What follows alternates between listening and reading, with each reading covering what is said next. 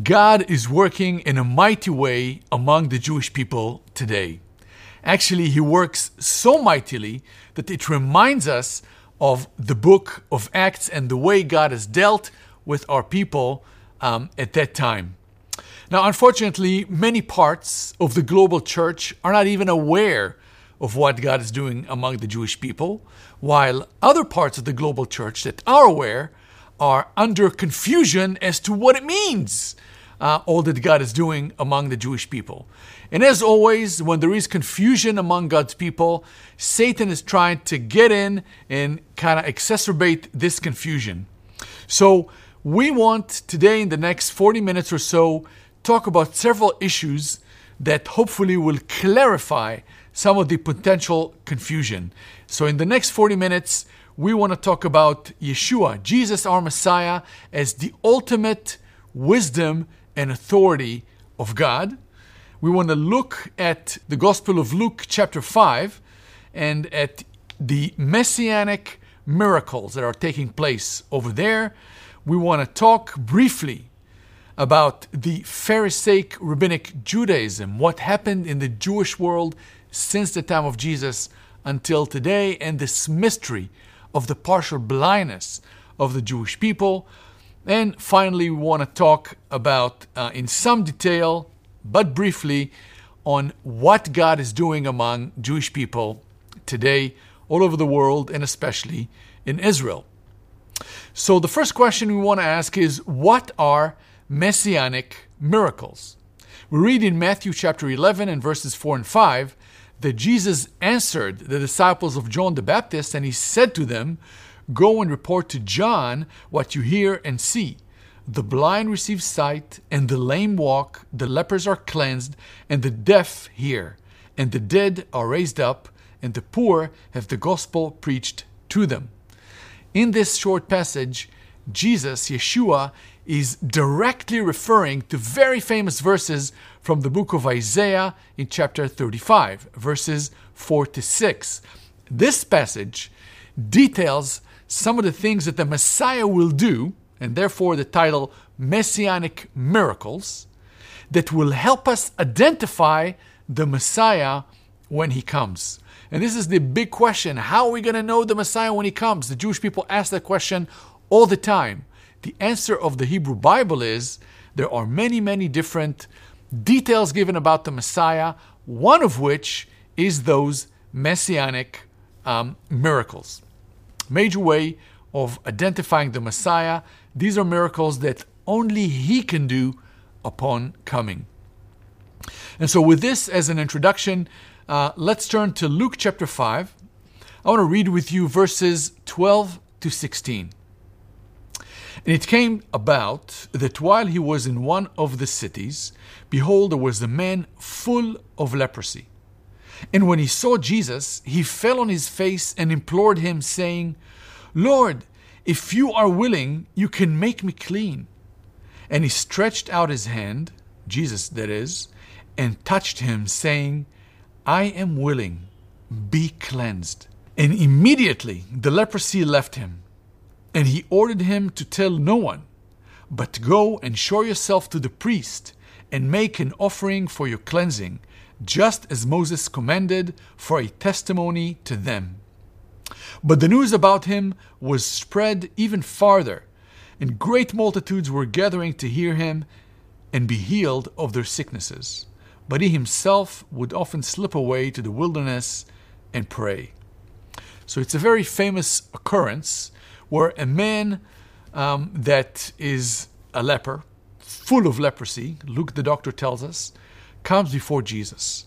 Leprosy, you probably know, or you may know, that is a infectious skin disease that is characterized by disfiguring skin sores that eventually manifest in nerve damage and progressive debilitation. Until the 20th century, there was no cure for leprosy, and it would eventually lead to a very, very painful death for the person that had it.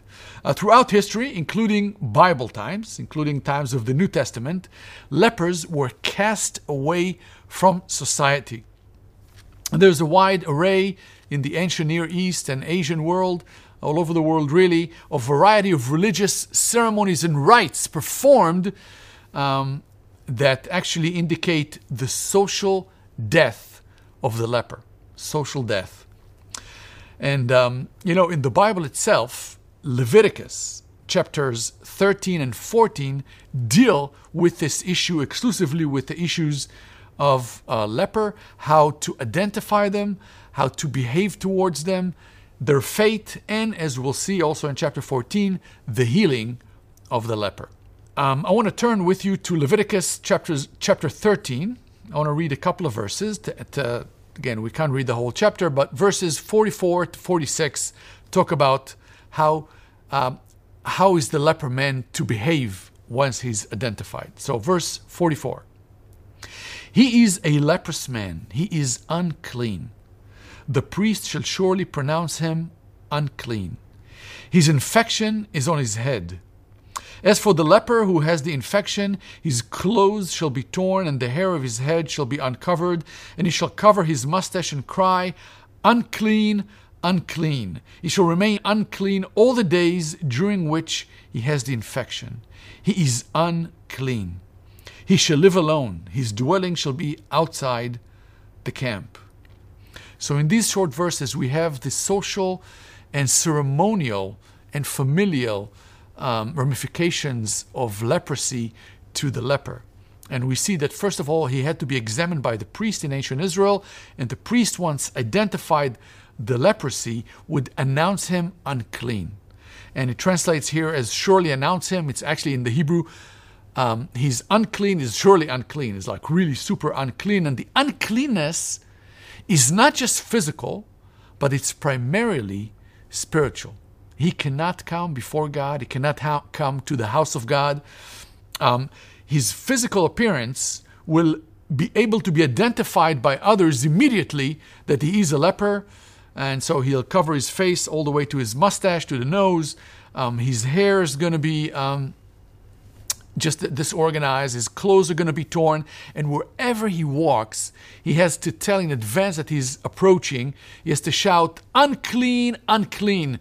And so that was his experience, to be an outcast, to live outside the camp, lonely, both physically, socially, spiritually. And, that's the biblical account. In the Mishnah, in the traditional rabbinic writing, there's actually many more details that were added as to the leper and his casting out. Now, for the leper, the day that he was pronounced unclean is actually a social death. It's the last day he will see his family, from some sort of a proximity. He can only see them from a distance. He can't live with them any longer. Just a terrible, terrible day for him and his loved ones, or her. Now, it's interesting, the leprosy touches the skin. The skin is medically known as our biggest physical organ. For every person, it's the biggest organ in the human body. It's called the external brain. And the reason it's called that is because our skin is in most cases, the first line of defense against everything that happens outside of body, any external stimuli. Now, there have been some very famous and interesting experiments done with both monkeys but also babies in orphanages following World War II that demonstrate, for time's sake I'm not going to go into it, but they demonstrate in no uncertain terms that as humans, and actually as created beings, we need touch. And as humans, we need physical human touch to survive, not just to thrive, but to survive. And so that kind of emphasizes for us that the leper, from this day on that he's pronounced a leper, will never ever again have a loving human touch. Actually, in many cases, we read about that even in the biblical accounts, that people would, stone them or hit them with sticks. When children would see them, they would run away shouting. Just very, very, very sad and harsh reality for the leper. In the Hebrew Bible, we see that there are some famous lepers. Of course, there's Miriam, Moses' sister. There's Naaman, the Aramaic general. But here is the most amazing and most important fact to understand. In recorded Jewish history, in the Hebrew Bible and beyond, there is not any record of a leper that was healed. No leper was ever healed. So in that respect, Leviticus chapter 14, that talks about the different steps to be taken when a leper is healed, are completely theoretical.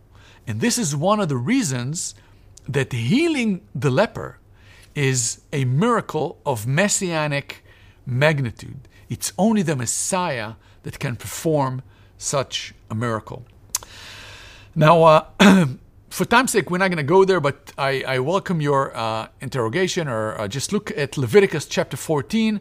Look at the 3 stages of cleansing. So, as I said, completely theoretical, but if a leper feels that he is healed, then he needs to call, he cannot go there, but he needs to ask that a priest would come to see him. This is under the Sinai covenant. The priest would come to see him. He comes outside the camp, he gives him some sort of an initial examination, and if the priest is positive that there is a possibility that the leprosy is healed, then the leper sacrifices 2 birds, one is slaughtered, one is released, signifying the potential new life that he may have. And then the leper, on the second phase, the leper has to shave all of his body, all the hair on his body, and sit under supervision of the priest for a whole week. During that week, the priests are conducting some sort of an investigation. They say, was he really a leper? If he was announced a leper, and there's a record in the temple for that. Second, is he really healed? So during this week, they examine the wounds, and they see if they're truly healed. And if he is healed or she is healed, if the leper is healed, then what are the circumstances? What caused that absolute miracle? Now, on phase 3, if the leper is indeed healed, he would sacrifice 4 different types of sacrifices: guilt offering, sin offering, burnt offering, and grain offering, which symbolizes his return to a fellowship with God and man. So, we see that in our chapter, in Luke chapter 5 and verse 12, Luke, the doctor, tells us that the man was full of leprosy. That means that he's in an advanced stage of leprosy. He had that for some years. He probably is actually not only disfiguring physically, but likely his situation is so bad that he's near death. So, what's the greatest need of this man? It's not just the physical healing. It's first of all acceptance. And we'll see that in what he asks Jesus to do. I think that echoes our need for acceptance at times, that we come to our God and to our fellow brothers and sisters. And that's a great need for each one of us. Now, the biggest risk that the leper could take is actually do what he did. He's probably a leper at this point in time for years, maybe decades. He is used to be stoned and hit with sticks, and everybody running away from him, not wanting to get close to him. It's a huge risk for him to run to Jesus. Actually, it's a risk of death, literal death, to run to Jesus, fall at his feet, and beg for mercy. First of all, he doesn't think that anyone can have pity or mercy on him. But he takes that great risk. And what does he ask Jesus? He says, Jesus, I know you can heal me, but do you want to? Are you willing? I know you're able. If you're willing, I know you can heal me. So he has trust, he has faith in Jesus' power, not so much on his will. Am I worthy of your goodness, Lord, is basically the question that he's asking. Now, it's easy to imagine the reaction of the disciples. Now, they're probably drawing back when this man comes forward. Peter maybe gets a sword or a stick or something's like, Lord, get back, I'm going to hit this guy for you. But as we see, Jesus' reaction is very, very different. And what did Jesus need to do to heal the leper if he was willing? What did he need to do? What does God need to do in order to create? He just needs to speak. When God says something, it's done. It's created. It happened. And that's all that Jesus needed to do. But what did Jesus do? And that's very important. He stretched out his hand and he touched him. That was unthinkable. You know, in the Hebrew Bible, when something clean touches the unclean, the clean becomes unclean. But in Jesus' case, when he, as the clean, the pure one, touches the unclean is becoming pure or clean. And that's exactly what happened. This is the touch of Jesus. The leper, we read, is healed immediately. And Jesus tells him, tell no one, but go and show yourself to the priest and make an offering for your cleansing, just as Moses commanded, as a testimony to them. And we can only imagine what it would be like in the temple for the leper to come and say, I was healed. I mean, calling the priest, first of all, probably outside the camp. And, you know, Jesus' healing was complete. We read that the leprosy disappeared altogether. They go to the records and they see, okay, this man, son of that man from this family and that tribe, indeed, X amount of years ago, he was declared a leper. And yet, he stands here healed. How did he heal? What happened? So we can only imagine what took place as he tells them a man named Jesus healed him.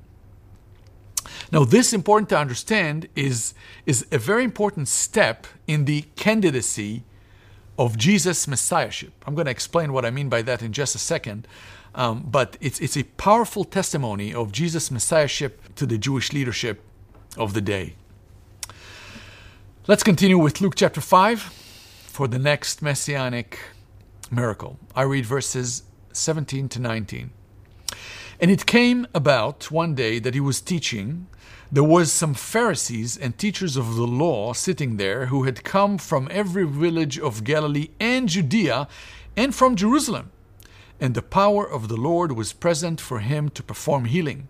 And behold, some men were carrying on a bed a man who was paralyzed, and they were trying to bring him in to set him down in front of Jesus. And not finding any way to bring him in because of the crowd, they went up on the roof and let him down through the tiles with his stretcher right in the center in front of Jesus. So there seems to be some lapse of time between the time of the healing of the leper and the account of the paralyzed man. They both take place in the Galilee. But over here, it's interesting to note, we see both the multitudes, but very specifically, Luke is describing to us very specifically, there were teachers of the law, there were Pharisees from every village in the Galilee, and even from Judea, and even from Jerusalem, which was 3 days' walk. So for whatever reason, there was great interest of the leadership, the spiritual leadership of Israel, the Sanhedrin at the time, in Jesus. Now, it is not an accident that it comes right after the issue of the leper. And we can imagine, again, how the leper goes out to the temple, they do all the investigation, they found out that Jesus healed him, and at that time, in the time of Second Temple Judaism, there was a specific procedure to find out the person's claim for messiahship. And the way it was done, the Sanhedrin would send a convoy, or several convoys, from them to conduct a 2-stage investigation of the person claiming to be the Messiah. And there was a great messianic expectation, so they created a procedure. So on the first stage, it was a stage where the delegation would only observe. They would only watch and listen, but they would not ask any question out loud. Only listen to the teaching and see what's going on. On the second phase is called interrogation. So in this phase, the leaders of the Sanhedrin would ask the candidate for messiahship, they ask him questions and examine his replies. Now, as we look through the gospel accounts, it's easy to see how there are times that those that are sent, like here, from the Sanhedrin are only watching. They're not asking, or at least they're not asking out loud. but in other instances, they're asking Jesus' question out loud. It's just the different phases. Now, at the end of those two phases, the Sanhedrin was gathering together, and they make a formal decision whether this person is the Messiah or not. Is he accepted as such or not? So, that's kind of the crowd that is in front of us. Paralysis, as probably we may know, is a medical condition that can be either from birth or as a result of an accident, but it usually means that the person is a paraplegic, cannot move his hands or his feet, and it's usually caused by some sort of a serious nerve damage, either to the muscles or to the spine. And the paralytic that is described here in this chapter, he is clearly unable to mobilize himself in any way, and he's completely dependent upon his environment. We're going to mention this in a second, but his environment, in this case his friends, seems to be a pretty loyal bunch. Now, we have no idea how long this person has been in this state as a paralytic, whether it was an accident or whether this was something that happened from birth. We do know, however, he had friends that truly loved and cared for him. So even more than just a physical limitation, paralysis was also considered in Second Temple period in biblical times as a spiritual punishment, and certainly as a spiritual uncleanness. We read in Leviticus 21 verse 18, "No one who has a defect shall approach," that is the altar, "a blind man or a lame man or he who has disfigured face or deformed limb." So paralytic could not, he was ceremonially unclean, could not come to God. We read in Deuteronomy 15:21, "But if it has any defect such as lameness or blindness or any serious defect, you shall not sacrifice it to the Lord your God." So it goes both for the one bringing the sacrifice, the worshiper, and also their sacrifice itself. Now, what we do see in this account in Luke 5 is that the paralytic's friends are a pretty tenacious and loyal group of people. They were not able to approach. They really wanted to help their friends. They had faith that Jesus can heal their friend. And as they bring him, they see that there are just too many people. They simply cannot approach and enter the house. And in true Israeli form, they start to improvise. They go to the roof. They take the roof apart and they lower the stretcher with the bed, the bed or the stretcher that he had. So perseverance here in action. And Jesus specifically mentions that he sees that the friends have faith.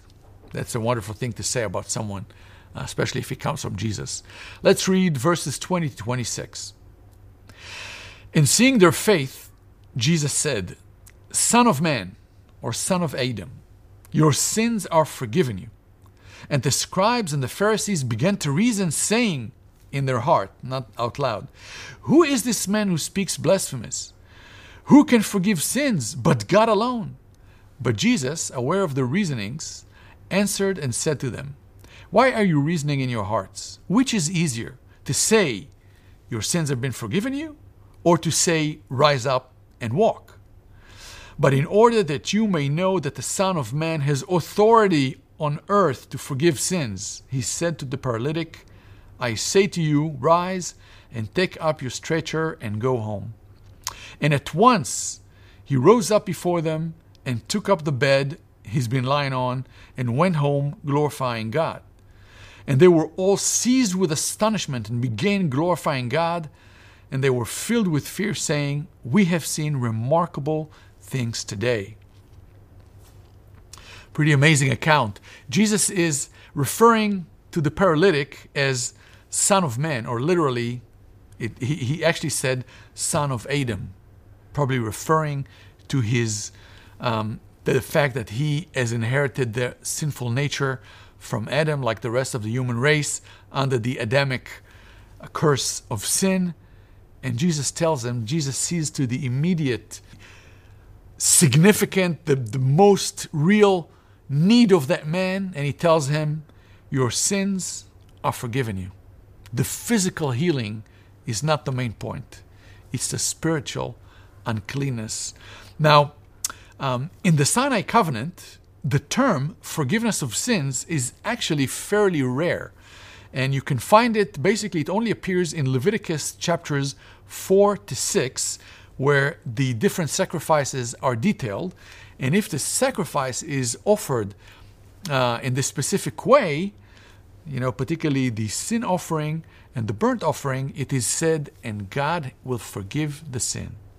So the language that Jesus is using here is very, very specific. In verse 21, we see the reaction of the scribes, the Pharisees, the learned ones that have come from the Sanhedrin. And we have to say, their theological understanding was 100% on target. They understood that Jesus is saying, I have the authority to forgive sin. They understood that Jesus is saying that he is God enfleshed, that took form of flesh. And so they're reasoning in their hearts, and they're not just blurting it out, although I'm sure they wanted to, because they are in the first phase of interrogation of the candidacy for messiahship, and therefore they do not ask questions at this time. Verse 22, as always, Jesus knows the heart of man. By the way, it's another characteristic that is unique only to God, and Jesus knows what's in their heart, and he demonstrates to them in their own language, in their own way, who he is. In his wisdom, he also demonstrates his authority. Now, in the Mishnah, in the rabbinic literature, and that kind of began already in Jesus' day, there's a form of argumentation of proving something easy from something that's a lot more difficult. And this is why Jesus is asking them, well, which is easier? Is it easier to say your sins are forgiven? Or is it easier to tell him, get up and walk? Now, clearly, for a regular person, saying something is a whole lot easier, than to say to someone, to actually see a paralytic get up and walk. And so Jesus proves to them his authority.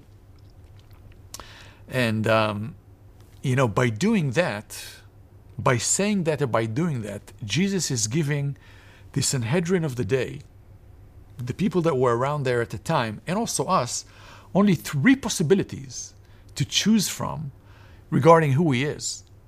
And, particularly among the Jewish people, I have some friends that I talked to about Jesus sometimes, and they said, yes, Jesus was a good man, he was a prophet, he was a teacher. Now, here's the thing. Jesus never gave us this option.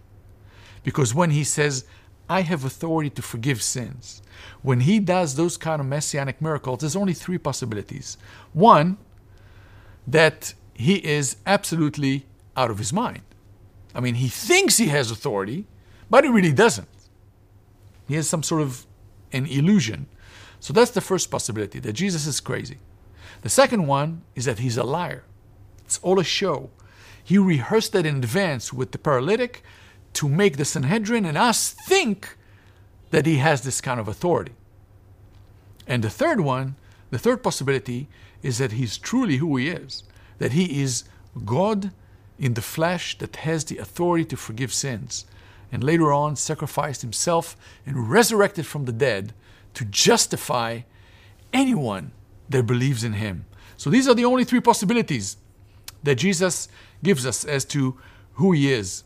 We read in verse 26 that all the audience was amazed, including the Pharisees and the convoy from the Sanhedrin. And they all were praising God, saying, we have seen wondrous things today. Again, referring to this messianic miracle. Now, if I try to put myself in the shoes of the Sanhedrin as to making the decision about Jesus' messiahship, it's kind of actually unthinkable to think that shortly after this, the Sanhedrin, some of which may have been there and seen it, and certainly all of them heard first-hand testimony as to what Jesus did, they have decided that Jesus is not from God, that he's not the Messiah. They decided that he is a liar. He's a blasphemous sorcerer. That was the formal decision of the Sanhedrin of the time. And that's truly amazing, because and it's a mystery. How can the leaders of our people 2,000 years ago be so blind? Paul is grappling with this in the Epistle to the Romans, and in Romans chapter 11, he says in verse 32, this is Paul's words, "For God has concluded them all in unbelief," talking about the Jewish people and the Jewish leadership, "that he may have mercy upon all. Oh, the depth of the riches, both of the wisdom and knowledge of God. How unsearchable are his judgments and his ways, past finding out." So Paul is making a point, making an argument, and explains at the end of chapter 11 of Romans that God has submitted everybody to blindness and to sin, and actually caused partial blindness to the Jewish people from that day to this regarding the Messiahship of Jesus. But he also says in verse 25 and 26, he says, "For I do not want you, brethren, to be uninformed of this mystery." The mystery is the fact that the Jewish people are blinded to the Messiahship of Jesus, nationally speaking. So Paul is saying, I don't want you to be uninformed of this mystery, so that you will not be wise in your own estimation, that the partial blindness or partial hardening has happened to Israel until the fullness of the Gentiles has come in, and so all Israel will be saved, just as it is written.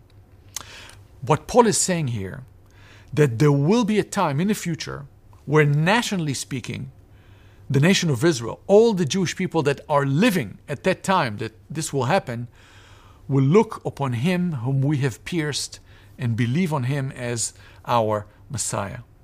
We're not quite there yet, in the blindness of the Jewish people. Paul is saying in Romans 11, the riches of God in the Messiah went to all the world, to all the Gentiles. And if we look at the path of the gospel in those 2,000 years, we see it began in Jerusalem, began in Israel, went westbound, surrounded the world, as it were, and is coming back to Israel, to Asia and the Middle East, the Arab countries, the Muslim countries now. And now we're seeing the first fruit of a revival in Israel. Now, a couple of words about Pharisaic rabbinic Judaism. Judaism as we know it today. What happened in the Jewish world since the time of Jesus and until today? Now, of course, as we said just now, the Jewish leadership in Jesus' day rejected his messiahship. And as a consequence, Israel as a nation, we have rejected him nationally. Now we read, of course, there were the disciples, there was tens of thousands of Jewish believers in Christ. We read about that in the book of Acts. Read that many priests were believers in Yeshua. However, several things that have happened have, after Jesus' resurrection, have alienated Jesus from the Jewish people. So in the year 70 AD, there was the first Jewish revolt against the Romans. And during that revolt, or the result of that revolt, the Jews stopped paying taxes to Rome. Rome came, destroyed Jerusalem, destroyed the temple, killed the vast majority of the Sadducees. The Sadducees are the priests. They were the rich part of the Jewish population, lived in Jerusalem. They basically killed all of them. However, in 70 AD, the Romans still allowed the Jewish people to remain in the land of Israel, but not in Jerusalem, and certainly not to rebuild the temple. So the Jewish leadership went to the city of Yavne, closer to on the western coast of Israel, and over there from the year 70 AD until 135, a period of 65 years, was a very formative season in the life of the Jewish people that shaped the Jewish world to where it is today. So the beginning tenet is you cannot be Jewish and believe in Jesus. That was the basic tenet. The second tenet is only Pharisaic Judaism is a acceptable form of Judaism. So we said that the priests were destroyed in 70 AD. The Sanhedrin, that had the majority of Sadducees now is comprised completely of Pharisees. There is a group of Jewish believers in Jesus that survived, but they are rejected. They're not accepted. And several things have happened, in the Jewish world. There were no more priests. There was no temple. So the Jewish leadership, the religious leadership among the Jewish people, moved from the priests, the tribe of Levi, the family of Aaron, only God chose them, to rabbis. Now, the big difference is, if only God chooses the Aaronic family as priests, a rabbi can become a rabbi only if 10 other rabbis lay their hands on him and pray for him. That's the only way from that time to this that anyone can be a rabbi. So the switch is enormous. The spiritual leadership is no longer chosen by God, but it's chosen by the Pharisees. These are the rabbis until today.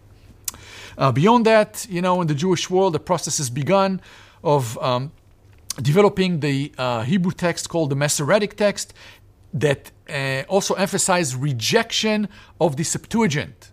The Septuagint is a biblical translation to Greek, or the Hebrew Bible translation to Greek, done 200 years before Jesus' time. There was no messianic argumentation at the time, and the Septuagint is demonstrating Jewish understanding of the Hebrew Bible pre-Second Temple period, or pre-Jesus, before there was a messianic argument. But the rabbis reject that. And then the big question after the temple is destroyed is, how can we get atonement for sin? And the answer that is given is by giving alms for the poor and by prayer. And certain biblical passages or parts of biblical verses are taken out of context to justify that.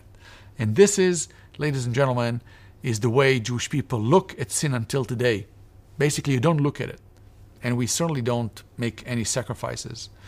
Now, this season concluded in what's called the Second Revolt against Rome, the Bar Kokhba revolt. The Jewish leadership of the day declared a very cruel army general called Bar Kokhba. They changed his name to Bar Kokhba, which is Aramaic for son of the star, which refers to the book of Numbers 24:17, that talks about a star shall come out of David, a messianic prophecy, the words of Balak, and basically they declared him to be the Messiah. All the Jewish people gathered around him as their leader to fight the Romans and restore the kingdom of David. All the Jewish people except the Jewish believers in Jesus. They didn't join under his flag because they said, this guy is not the Messiah. We know the real one. That's Yeshua. That's not this guy. And so the Jewish believers didn't participate in this revolt that eventually in 135 AD resulted in complete annihilation of the Jewish population in Israel. Very few survived. The price of a Jewish slave was in Rome was less than a loaf of bread. There were just so many of them. So that's really 135 is when the second Jewish exile has begun. So when we talk about Judaism today, in our day and age, it's important we understand this is an offshoot, a direct offshoot of the Pharisees. And it's no accident that in the New Testament, Jesus is warning us against the Pharisees. Now, with all that, I'll say in a sentence, God has used Pharisaic rabbinic Judaism to keep our nation, to keep the Jewish people. We were scattered around the world, persecuted, with no land and no language for almost 2,000 years. And what kept us as a nation is the rabbinic Pharisaic faith, if you will. And so today, here in the land of Israel, there's more and more Jewish people that claim Yeshua, Jesus, as our Messiah, and we share with our friends, with our families, with our neighbors, with our people, this great news. I want to ask another question here. Does a Jewish person need Jesus to be saved? Do Jewish people need Jesus to be saved, to believe in him? And the answer is absolutely yes. Yeshua himself says in John chapter 14 and verse 6, I am the way, the truth, and the life. No one comes to the Father except through me. No one, no matter who you are. A Jew, a Gentile, a Chinese, a Korean, no matter who you are. You cannot come to God except through faith in the Messiah, Yeshua. And therefore, not sharing the gospel with Jewish people is a terrible form of anti-Semitism. So make sure you take it to heart. The greatest need of Jewish people is not, humanitarian aid, and it's not public relations. The greatest need of the Jewish people is to hear about Yeshua of Nazareth in a way that they can understand, that they can relate. Now, I just want to tell you very, very briefly, I can't do justice to it, but just take a couple of minutes and tell you about what God is doing among Jewish people today, worldwide, but especially here in Israel.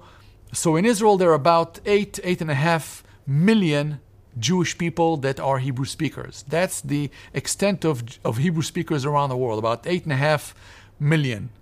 Our evangelistic gospel films in Hebrew were viewed 44 million times. This is times five times the size of the Hebrew-speaking population worldwide.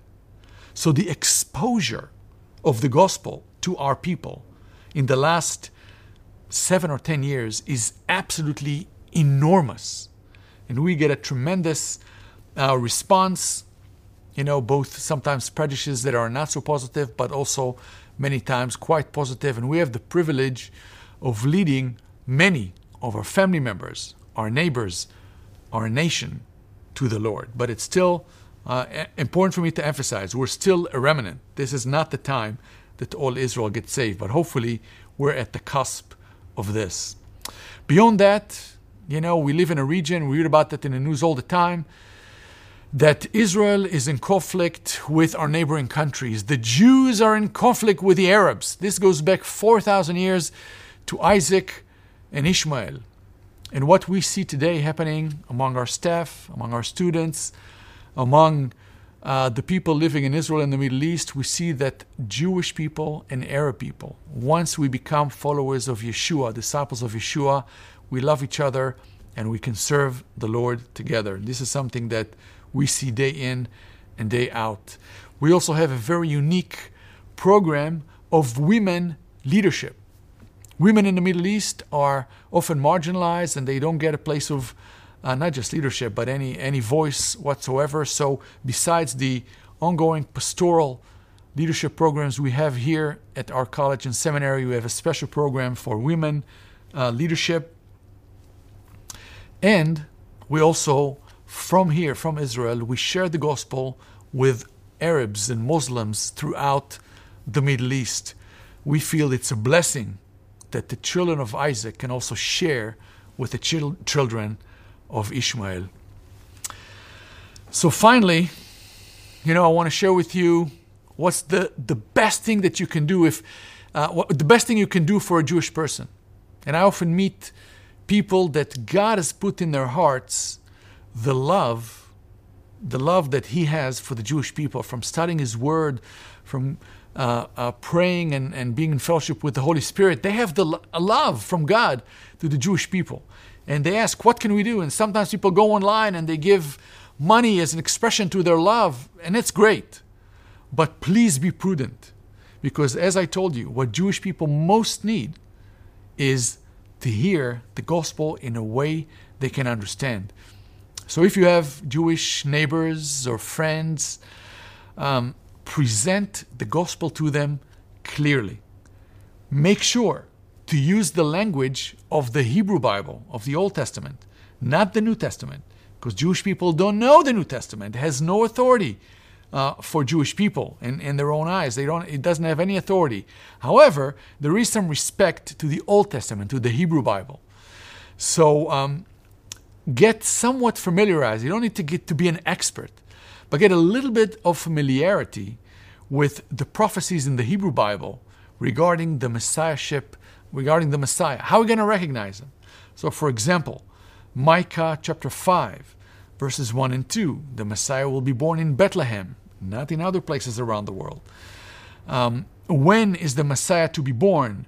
We read about that in Daniel chapter 9, particularly verse 26. We read about the suffering of the Messiah in Isaiah chapter 53. We read about the death of the Messiah for sins, again in Isaiah 53 and verses 8 and 9. And we also read about the Messiah's resurrection in Isaiah 53 and verse 10. So these are just examples, but they can go a long way. So as we conclude, let me ask, who is Jesus for you? He's not just a prophet. He's not just a good guy. He didn't give us this option. And each one of us has to choose. Who is he? I'd like to proclaim before you that he is God's authority, God's wisdom, and he has all power. We can ask ourselves as we read this passage, are there areas in our life that we are unclean, that we need to come afresh to Jesus and take a risk, come to him, say, Lord, I need you to heal me from this part in my life. And we can also ask, are there areas that we are paralyzed or, for Jesus to heal us, or are there people around us that need us to be like the friend of the paralytic, to carry them before the Lord? So I want to thank you. I want to bless you. I wish you God's blessing as you contemplate on the Messiahship of Jesus as it manifested in this chapter. Shalom, and may God bless you.